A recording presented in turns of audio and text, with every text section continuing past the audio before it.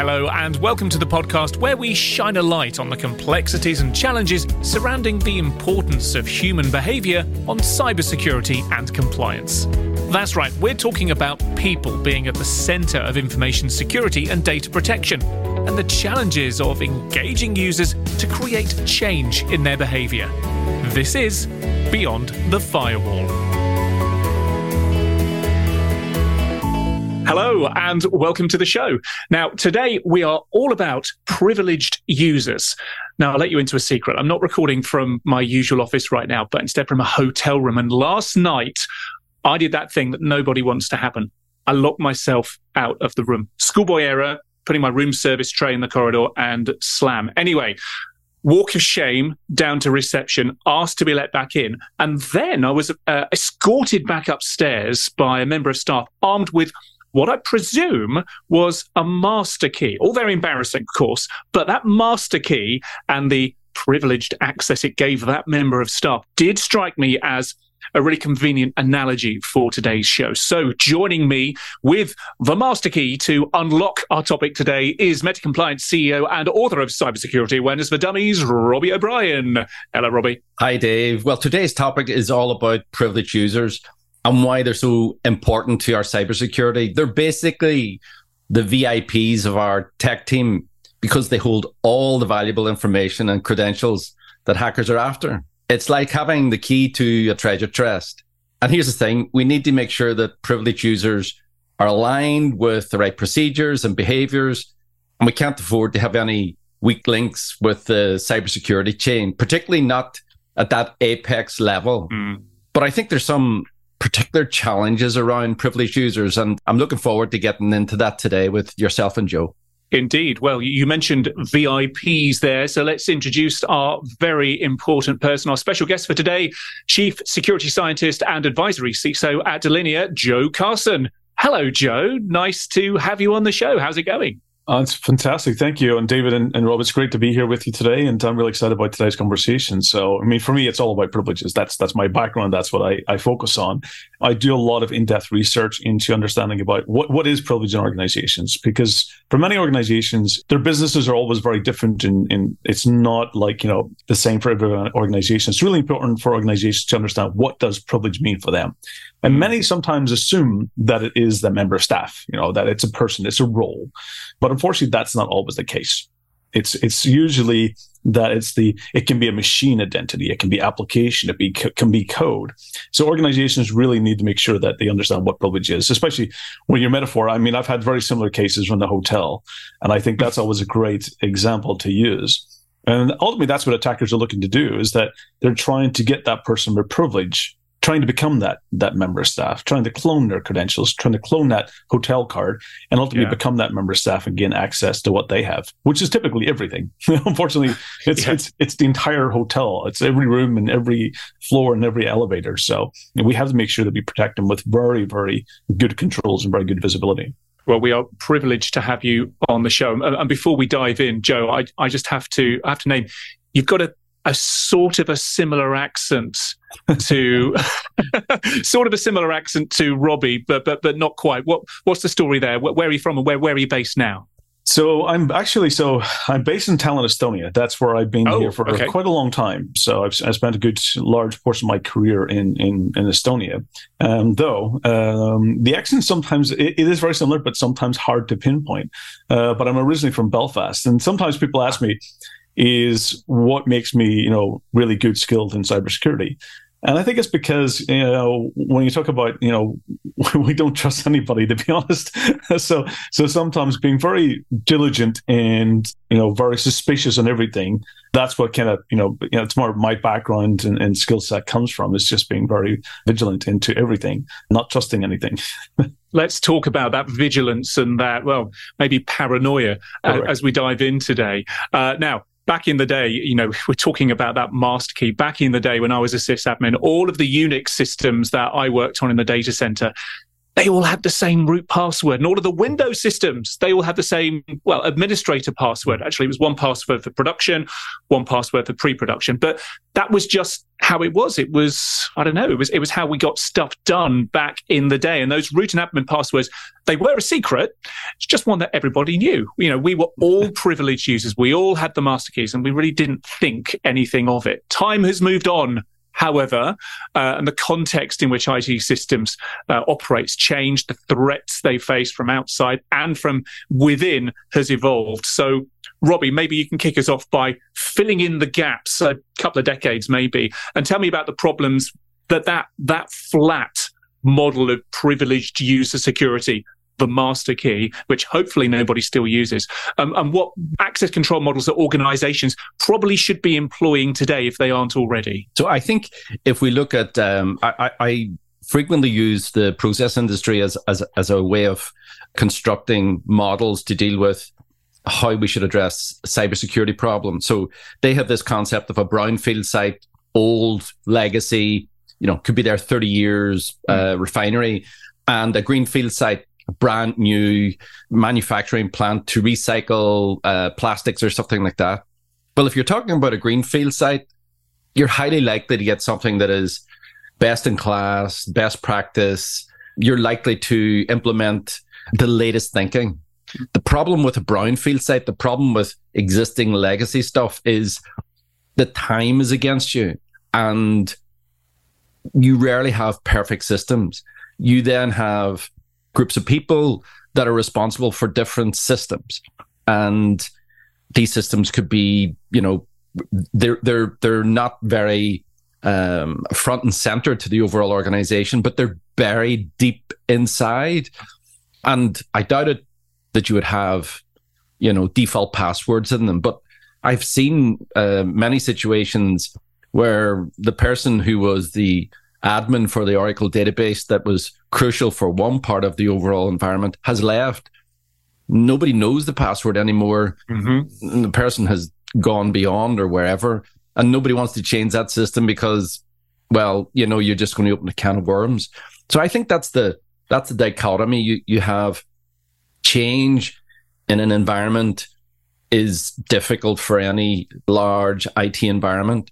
And the layers of security that should be there and should go on top of it. And then you have to talk to the people element, not just the infrastructure element. And privileged users are a critical group of individuals within any organization, but they are a challenging group of individuals to manage from a procedural or from a policy perspective. And if you have a geographically diverse, then you have different cultures. So all those things, if you add them up, means that it's a pretty thorny issue. And I think the ideal is to have it automated. The ideal is to approach it where you control who has access to what for how long. And it really is something that takes a lot of effort and a lot of buy-in from senior people to make sure that it stays consistent for the periods of time that you need. Joe, what's your take on this privileged user challenge problem? What can go wrong, and how do criminals try to wheedle their way in to take advantage of this? So we just expand a little bit on what Rob was saying. Is I've seen even greenfield sites where you have a consultant coming along and doing an implementation, and they implement everything. And during the implementation, they will actually use default credentials, or they might use credentials that they have commonly used over and over and over and over again. And then all of a sudden, during the handover or the exchange from a UAT to production, those credentials are never changed. So I've seen a lot of scenarios where even modern high tech, I've seen SCADA control systems with advanced threat protection stickers on them. And when I went in and actually looked at found the credentials, it was the same credentials I actually found in the training materials that was actually used for the training emulation. So you do get into where some of the procedural side of things, even in modern systems that have advanced technology and the latest available to the organizations, sometimes during those implementations and configurations, they are basically they're not checked and validated. They simply just, once it's working, leave it working and don't change it. And that's going back to Rob was talking about, even the service accounts where, the person's left. You're afraid to change it because you're afraid of breaking something. And this becomes a major challenge. But we also have expanded even beyond. It used to be in the past that it used to be focused really around those who were responsible for infrastructure, for managing the environment. Those were the ones that used to have all the privilege, and everyone else was a standard user. But what's happened is, over time, users have become, almost all users should be considered privileged. They may not all have the same type of access. And unfortunately, for many organizations, one of those low-hanging fruits is the local administrator, right? Because you want to make sure that the employee can, when they are traveling, they can change the time zone on the machine, they can take backups, they can install applications. So sometimes, but that mental thought about local, some people think it's limited to the local machine. But what happens is attackers know the easy paths to go from those low-level privilege accounts to high-level privilege accounts. And they do that time and time again. So just the example that you mentioned at the beginning around the hotel.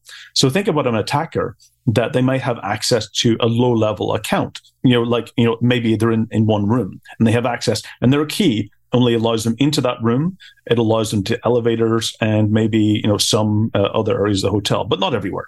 But what they're looking to do is they're looking to find that hotel staff who has the actually key card that has everything. And they try to lure them to actually opening the door that they're in, because they slightly change that configuration so that when that staff scans their card to access the room, they're cloning it. And that's what we refer to as, trying to steal or capture the hashes. And a hash is, let's say it's the encrypted form of the clear text password. But once they get that hash, they can move around just like that hotel staff. And attackers know those techniques, and they continuously go and exploit them and abuse them. Ultimately, once they get access to at least one person in the organizations who might be a low-level privilege user, they basically are able to easily exploit them to get up to full domain. And it's only a matter of time before they're able to do that. And most of the attacks that I've seen, it's almost the same blueprint over and over and over again. Low-level privilege user, right up to domain administrator, and then you end up with something disastrous like a business email compromise or like a ransomware deployment. Yeah, and that was the question I want to ask, because obviously we can see the journey and the potential journey and the way in there.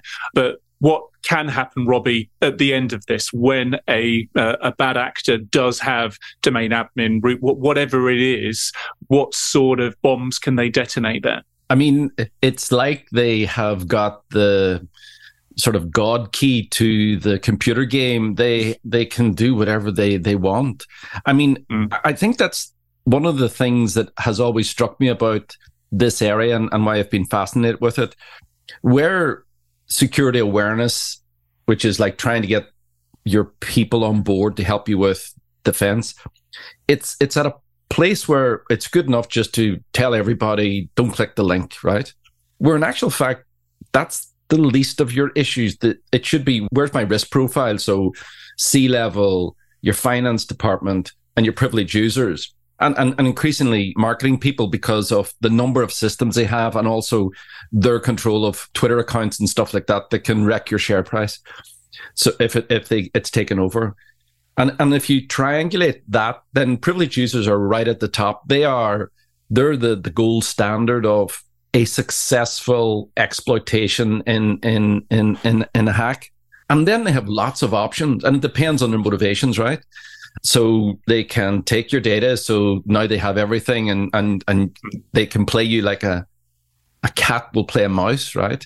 They can basically destroy things within your environment, or, they go after the integrity thing where they change stuff where now you can't trust anything. So it's really a Orwellian nightmare to have someone in your environment. And if someone has passed through, then the issue becomes how long were they there, and how long were we this badly affected? And I think that there's a correlation between length of time to detection and the extent of the credentials that they've actually compromised.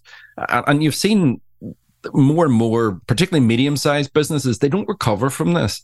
It's that cyber hack puts the business they're gone. The C-level people are all gone. It's sold for in a fire sale as if it was it had gone bankrupt, because you essentially have had it's like a digital fire almost. That's what's at stake then, and that's the importance of managing this privileged user challenge. So Joe, what kind of things in your experience, what kind of approaches do organizations take in order to control privileged user access? Because we do need to have users who have privilege in order to administer these systems. So what controls do organizations typically put in place to limit the potential damage that these privileged users or those credentials are able to cause?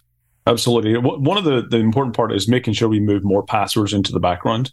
And we talk about sometimes the passwordless authentication approach or experience. So the less passwords we have to, as humans, create, the less chance there is of course, attackers gaining access to them. So that's one of the things is to start off with is moving more passwords into the background by actually using something like a passwordless experience in combined with multi-factor authentication. But one of the key things you should be doing is moving to what we refer to as the principle of least privilege.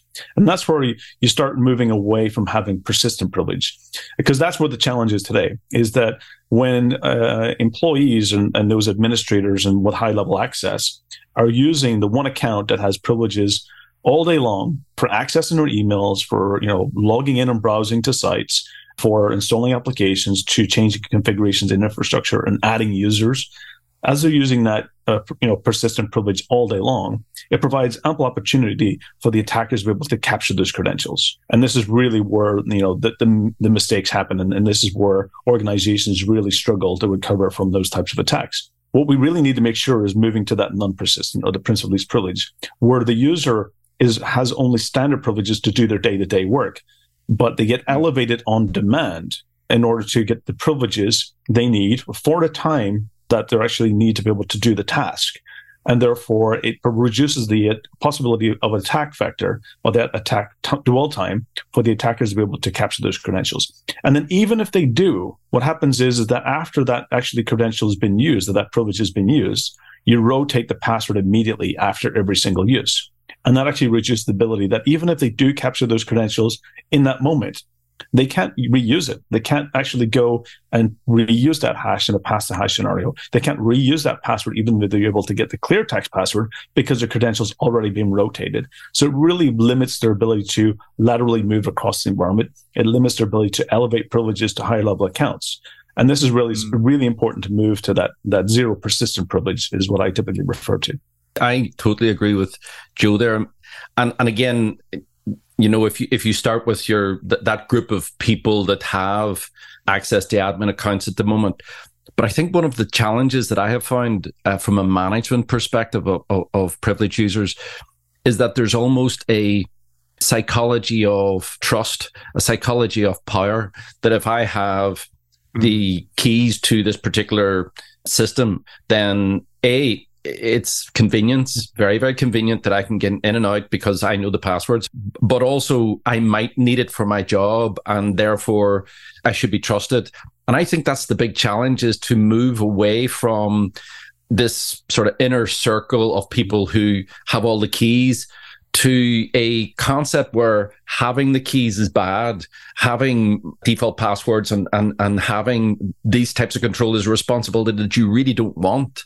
And that's an education that is in its infancy in a lot of organizations, because it has to come from, I think, senior leadership, and that involves telling an unpalatable truth to technical people who are very scarce, who are sensitive to losing their domains of power, and so it has to be done delicately. But I think that's the key to actually embracing an automated approach, which is the ideal best practice, in my opinion.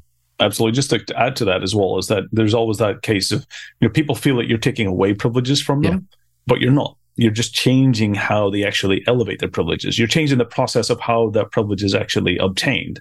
So it's really important to make sure that that the privilege has not been taken away. It's just that there's more transparency, more auditability, more additional controls in place to verify that it's actually their credentials has not been abused by someone else. And it comes down to accountability to Rob, as you mentioned. It's all about making sure there's accountability in place. And I remember years ago when I was a data center administrator that I was one of those people.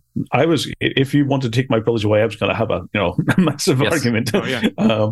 And it got to the point where when I became more knowledgeable about security, because at the time I was a sysadmin, and I was seen as the person who could fix everybody and doing it at speed. And I enjoyed that. I enjoyed being able to fix things. But when I started to understand the security implications of that, it was a change in my mindset when I became more understanding about the security threats and risks.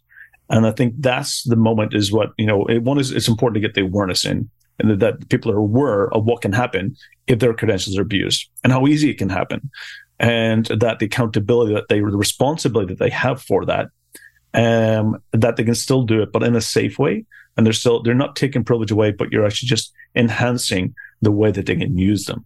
And it's really important. Communication so key here in order to get buy-in and adoption. And I think it's that buy-in is so difficult because, as you say, it's like the hero mode where the technical guy can come in and solve everything. And one of those is being able to pull those default passwords from the back of mind and solve system problems, which is something that in essence you are taking away from those technical leads.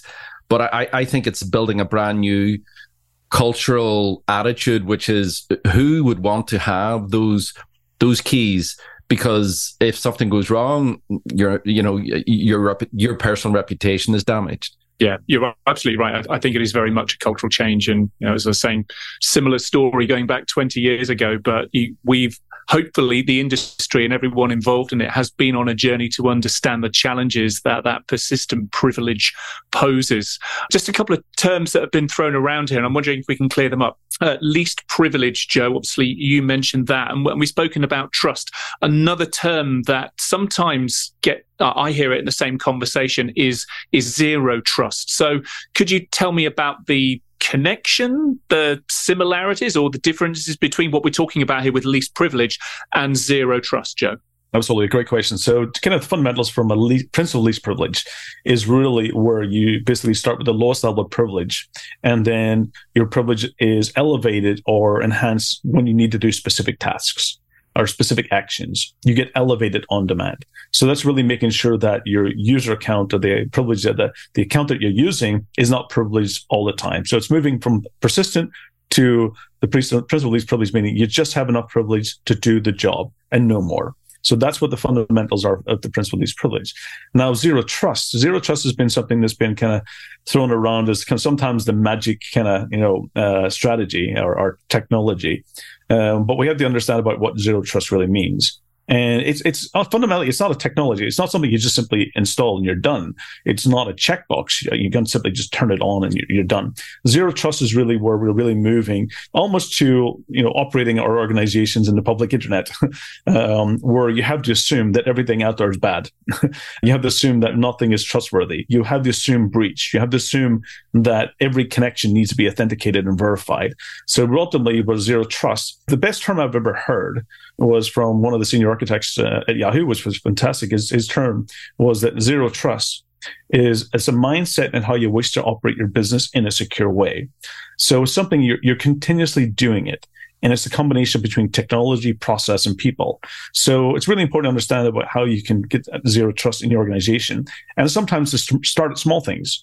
Start at, as Rob was mentioning, really looking at those high level, really dangerous privilege accounts and applying a zero trust strategy mindset to those accounts.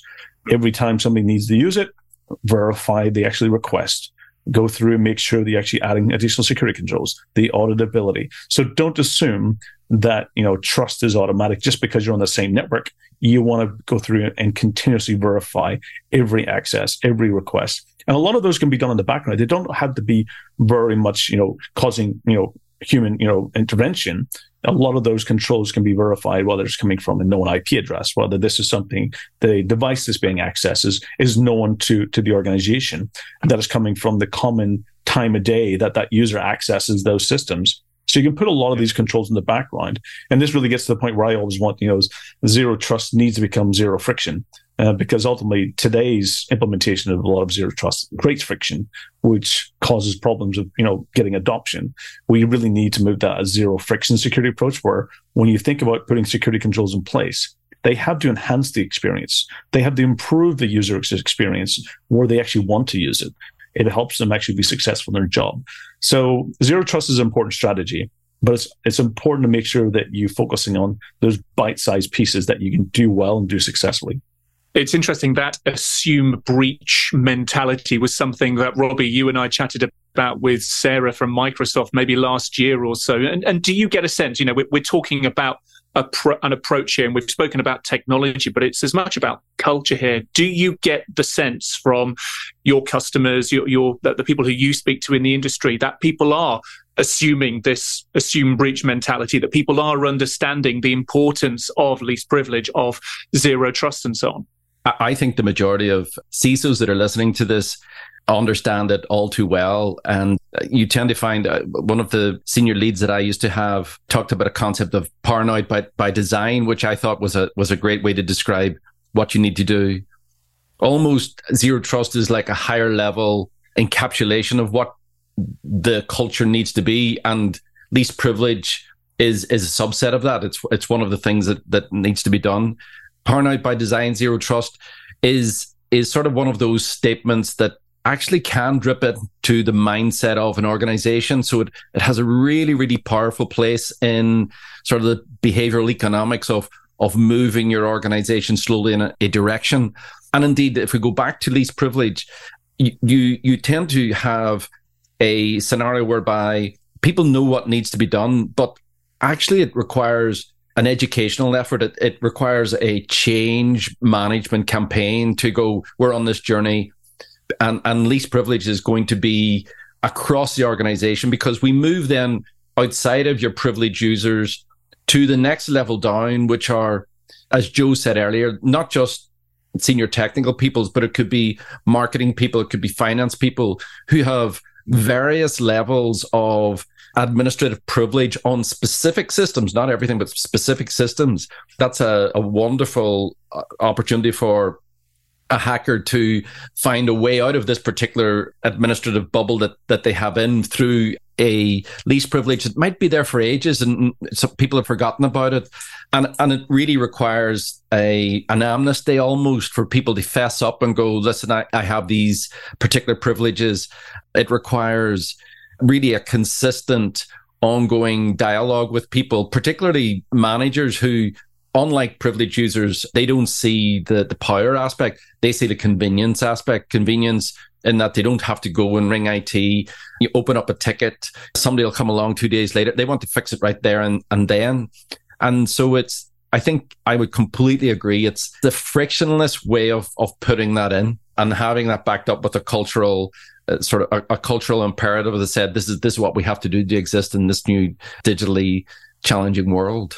I think we've understood what privileged user access is, what can happen if that access isn't privileged, it isn't adequately controlled.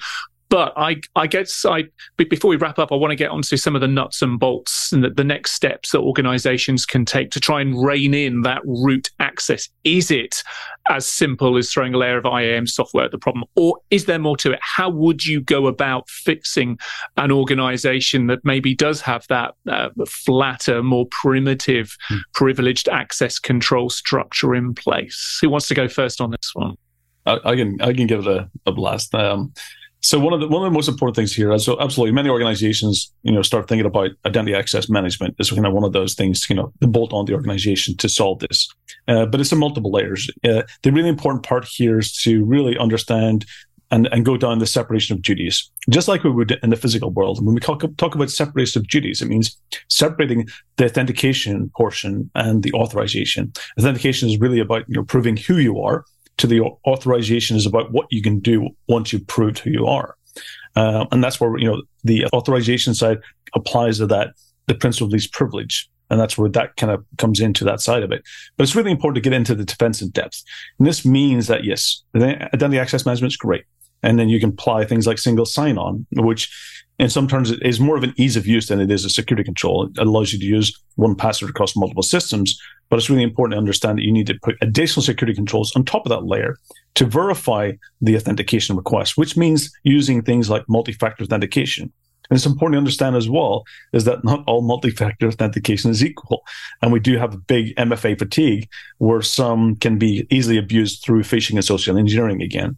So it's really important to make sure that you understand what types of controls they put in place. Then getting into auditability, so recording those requests and transactions that's happening for authentication or authorization. And then getting into where you do privileged access management. So privileged access management is a little bit step beyond password management. Password management is really where you're giving the employee the responsibility to manage passwords. So, it's giving them a tool that they can store and create unique passwords, but you're still delegating the accountability and responsibility for the user to make good security decisions. But organizations really need to move beyond password managers and move those into the background. And that's what privileged access management does. This is where you start moving the passwords into the background, and therefore the access requests allow you to do checkout on demand, elevation on demand. All of that becomes automated and interactive, and again, it gets to that point where we're reducing that friction to the user, where they just basically can use the solution without having to manage it themselves. So using all of those layers gets you that defense in depth, and it actually almost, along the way, allows you to do that separation of duties, that making sure that if you do have one failure in any part of those, you've got multiple other controls in place to save you, to really reduce the risk. And sometimes it's all about forcing attackers to take more risks. And when they take more risks, they create more noise. And all of these controls are really effective ways to forcing the attacker to create that noise. And that gives you that visibility in order to see when the attackers are actually in your organization and try to actually reduce it or stop it before they do something malicious. Yeah, Robbie, what's your take on bringing an organization up to pace? Because there's lots of different approaches to this, and lots of, we spoke about culture earlier on, for example, and there's lots of culture shift that's necessary too. I think for me, clearly at a cultural change level, for me, there's two things that I have seen really, really work. The first is frameworks, and I'm a big fan of ISO 27001. I remember when I put it in at the beginning, a long time ago, it was a tick box exercise and it was a torture. And if you approach it like that, then it will always be a torture until it clicked and I became an evangelist, so to speak, of it as a baseline.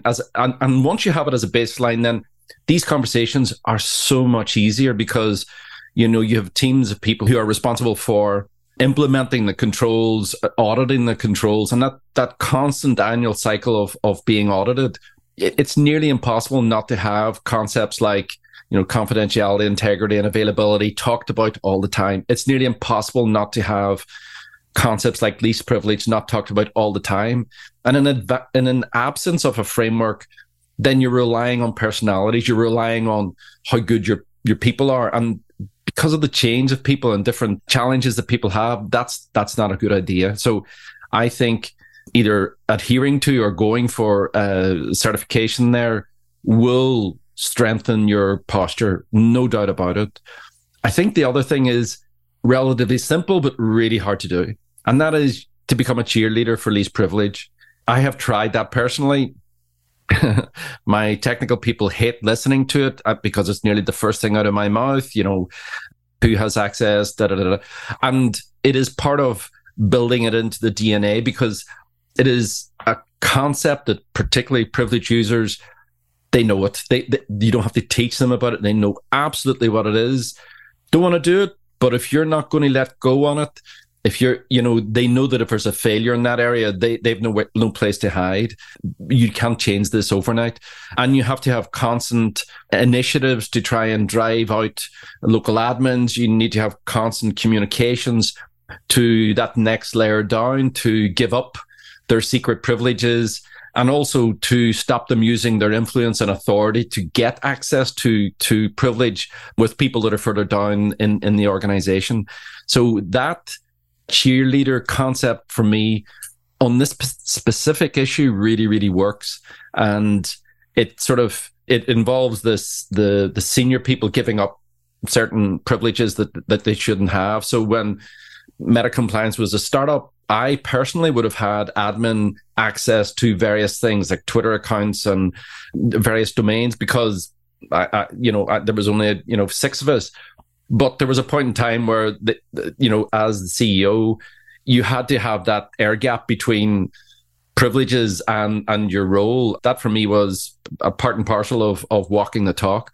So at the minute, I have no privileges at all other than a normal user, which is for a C-level. That's absolutely right, because I'm under attack for a different reason altogether. But I guess it's also from the cultural change point of view, it's also about the very simple education piece, is it, as well? Why is this important? What is at stake here? Going back to having that God key and going back to how people who, whether they feel as though they're privileged users or not, why criminals might be targeting them and how they're targeting them and how that can affect the company as a whole. It's still those basic bits of cybersecurity awareness, I guess, that are super important. Absolutely. And I think the key is to make it personal for people, either for their role, for their language, to their personal lives. I mean, it is all joined up, right?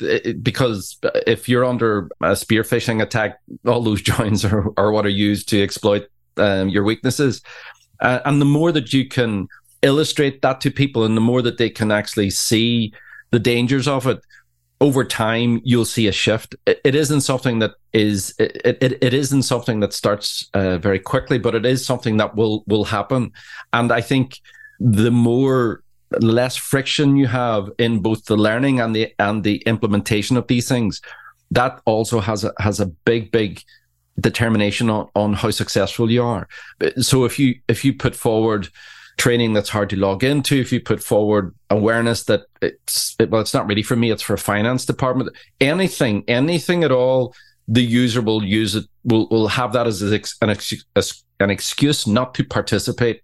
So if you give me, European Portuguese and I'm a Brazilian, then, I don't understand what that means. Anything at all is the reason why I'm not going to complete or participate or take seriously what you're saying. So the level that we're at the minute, we need to change the lens and go to another level of concentration on getting people bought in and getting people to take ownership for their own security behaviors. Gentlemen, we are almost out of time. So just some very quick final wrap-up thoughts on the privileged user threat that we've been talking about today. Joe, I'll throw to you first of all. Final thoughts on today. Absolutely. For me, it's all about, when you have to use privileges, make sure that you have the right security controls in place to mitigate the risk. First of all, before you even get started, is perform a very good risk assessment of your organization. Know what the risks are, and then make sure that you then, based on those different risks, you prioritize where you're going to implement along the way. To do this, try and do it on everything at one go is going to be a difficult task. So prioritize it.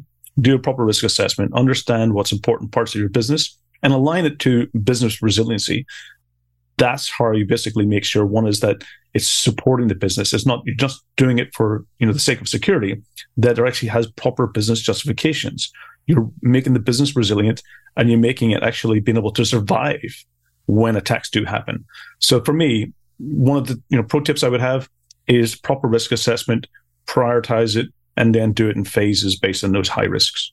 Pro tips from you for today, Robbie? Pro tips for me is, like Joe says, once you do that risk assessment, you're going to find that there are populations within your overall user base that are riskier than others. Treat them with respect and give them awareness, give them tools, give them controls that buy them on side, get them to increase your defensiveness rather than continue to fight with the controls and processes and policies you're trying to put in place. Without people, you're lost. Indeed. Well, listen, thank you both so much. Really good chat today. Joan, terrific to have you on the show too. Where can people find out more about what you get up to? Absolutely. Even though I'm a paranoid person from Belfast, I guess the accent really came out there. You can easily find me on social media. So definitely on LinkedIn. You can find me easily with just searching for Joseph Carson, and also on Twitter, Joe_Carson is my Twitter handle. I do share a lot of my research and knowledge and experience. So if you're looking to get more insights, definitely, catch me on social media. And I also do have my own podcast, which is the 401 Access Denied podcast. So if you're interested in hearing me blabber on every couple of weeks, you can sign up for the podcast. Plus, if you're going to RSA, Joe's at RSA, that's where we first met. It's a very educational and entertaining show if you get a chance to see it. Terrific. And Robbie, is there a privileged user scenario in your Netflix-style cyber awareness miniseries, Cyber Police? Like one of the ways we actually used the scripts to illustrate the challenges people have was exploitation of privileges, getting through to privileged users, and how people use multi-factor authentication as a new way of socially engineering people to do things differently. And for me, we used police forces as an example that, how they were able to use spear phishing, and how they were able to hack into the technical people within environments. So it was the key way that we were able to show people the level of threats and how they were able to participate in defending the organization. Well, it's been a real privilege chatting to both of you today. Joe, thank you very much. Absolutely. It's been a pleasure. Thank you, everyone. And thank you too, Robbie. Thanks, David. Until the next time. Until next time. Thanks for joining us. Bye-bye.